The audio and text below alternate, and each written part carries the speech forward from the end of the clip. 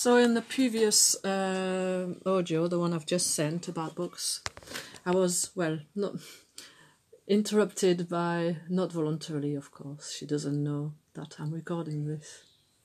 Interrupted by, because the windows are open, it's too hot. What choice have I got but to listen to my neighbours? It's really a good exercise in humility and tolerance, hot weather. It really is. So I hear this girl, I don't know, is she 10? And she shrieks, and she's in a pool outside, you know, a play pool for kids. And the mouse screeching and the screaming, but her voice is not really nice. And I hate it. Why? Because as a kid, I never shrieked like this. I do not understand.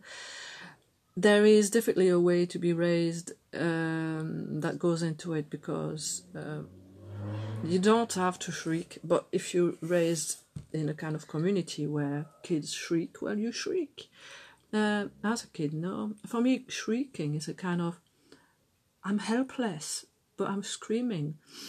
Whereas, there's no need to shriek, no need to feel helpless, and if you always feel like she's pursued by a brother who wants to rip her apart. I don't just saying it crazily, but it's just to say that that does my head in. And because she's a girl and I was a girl, I would have run in the farm, go and see the cows, take my bike, but shrieking didn't exist. It sounds crazy, but it's true.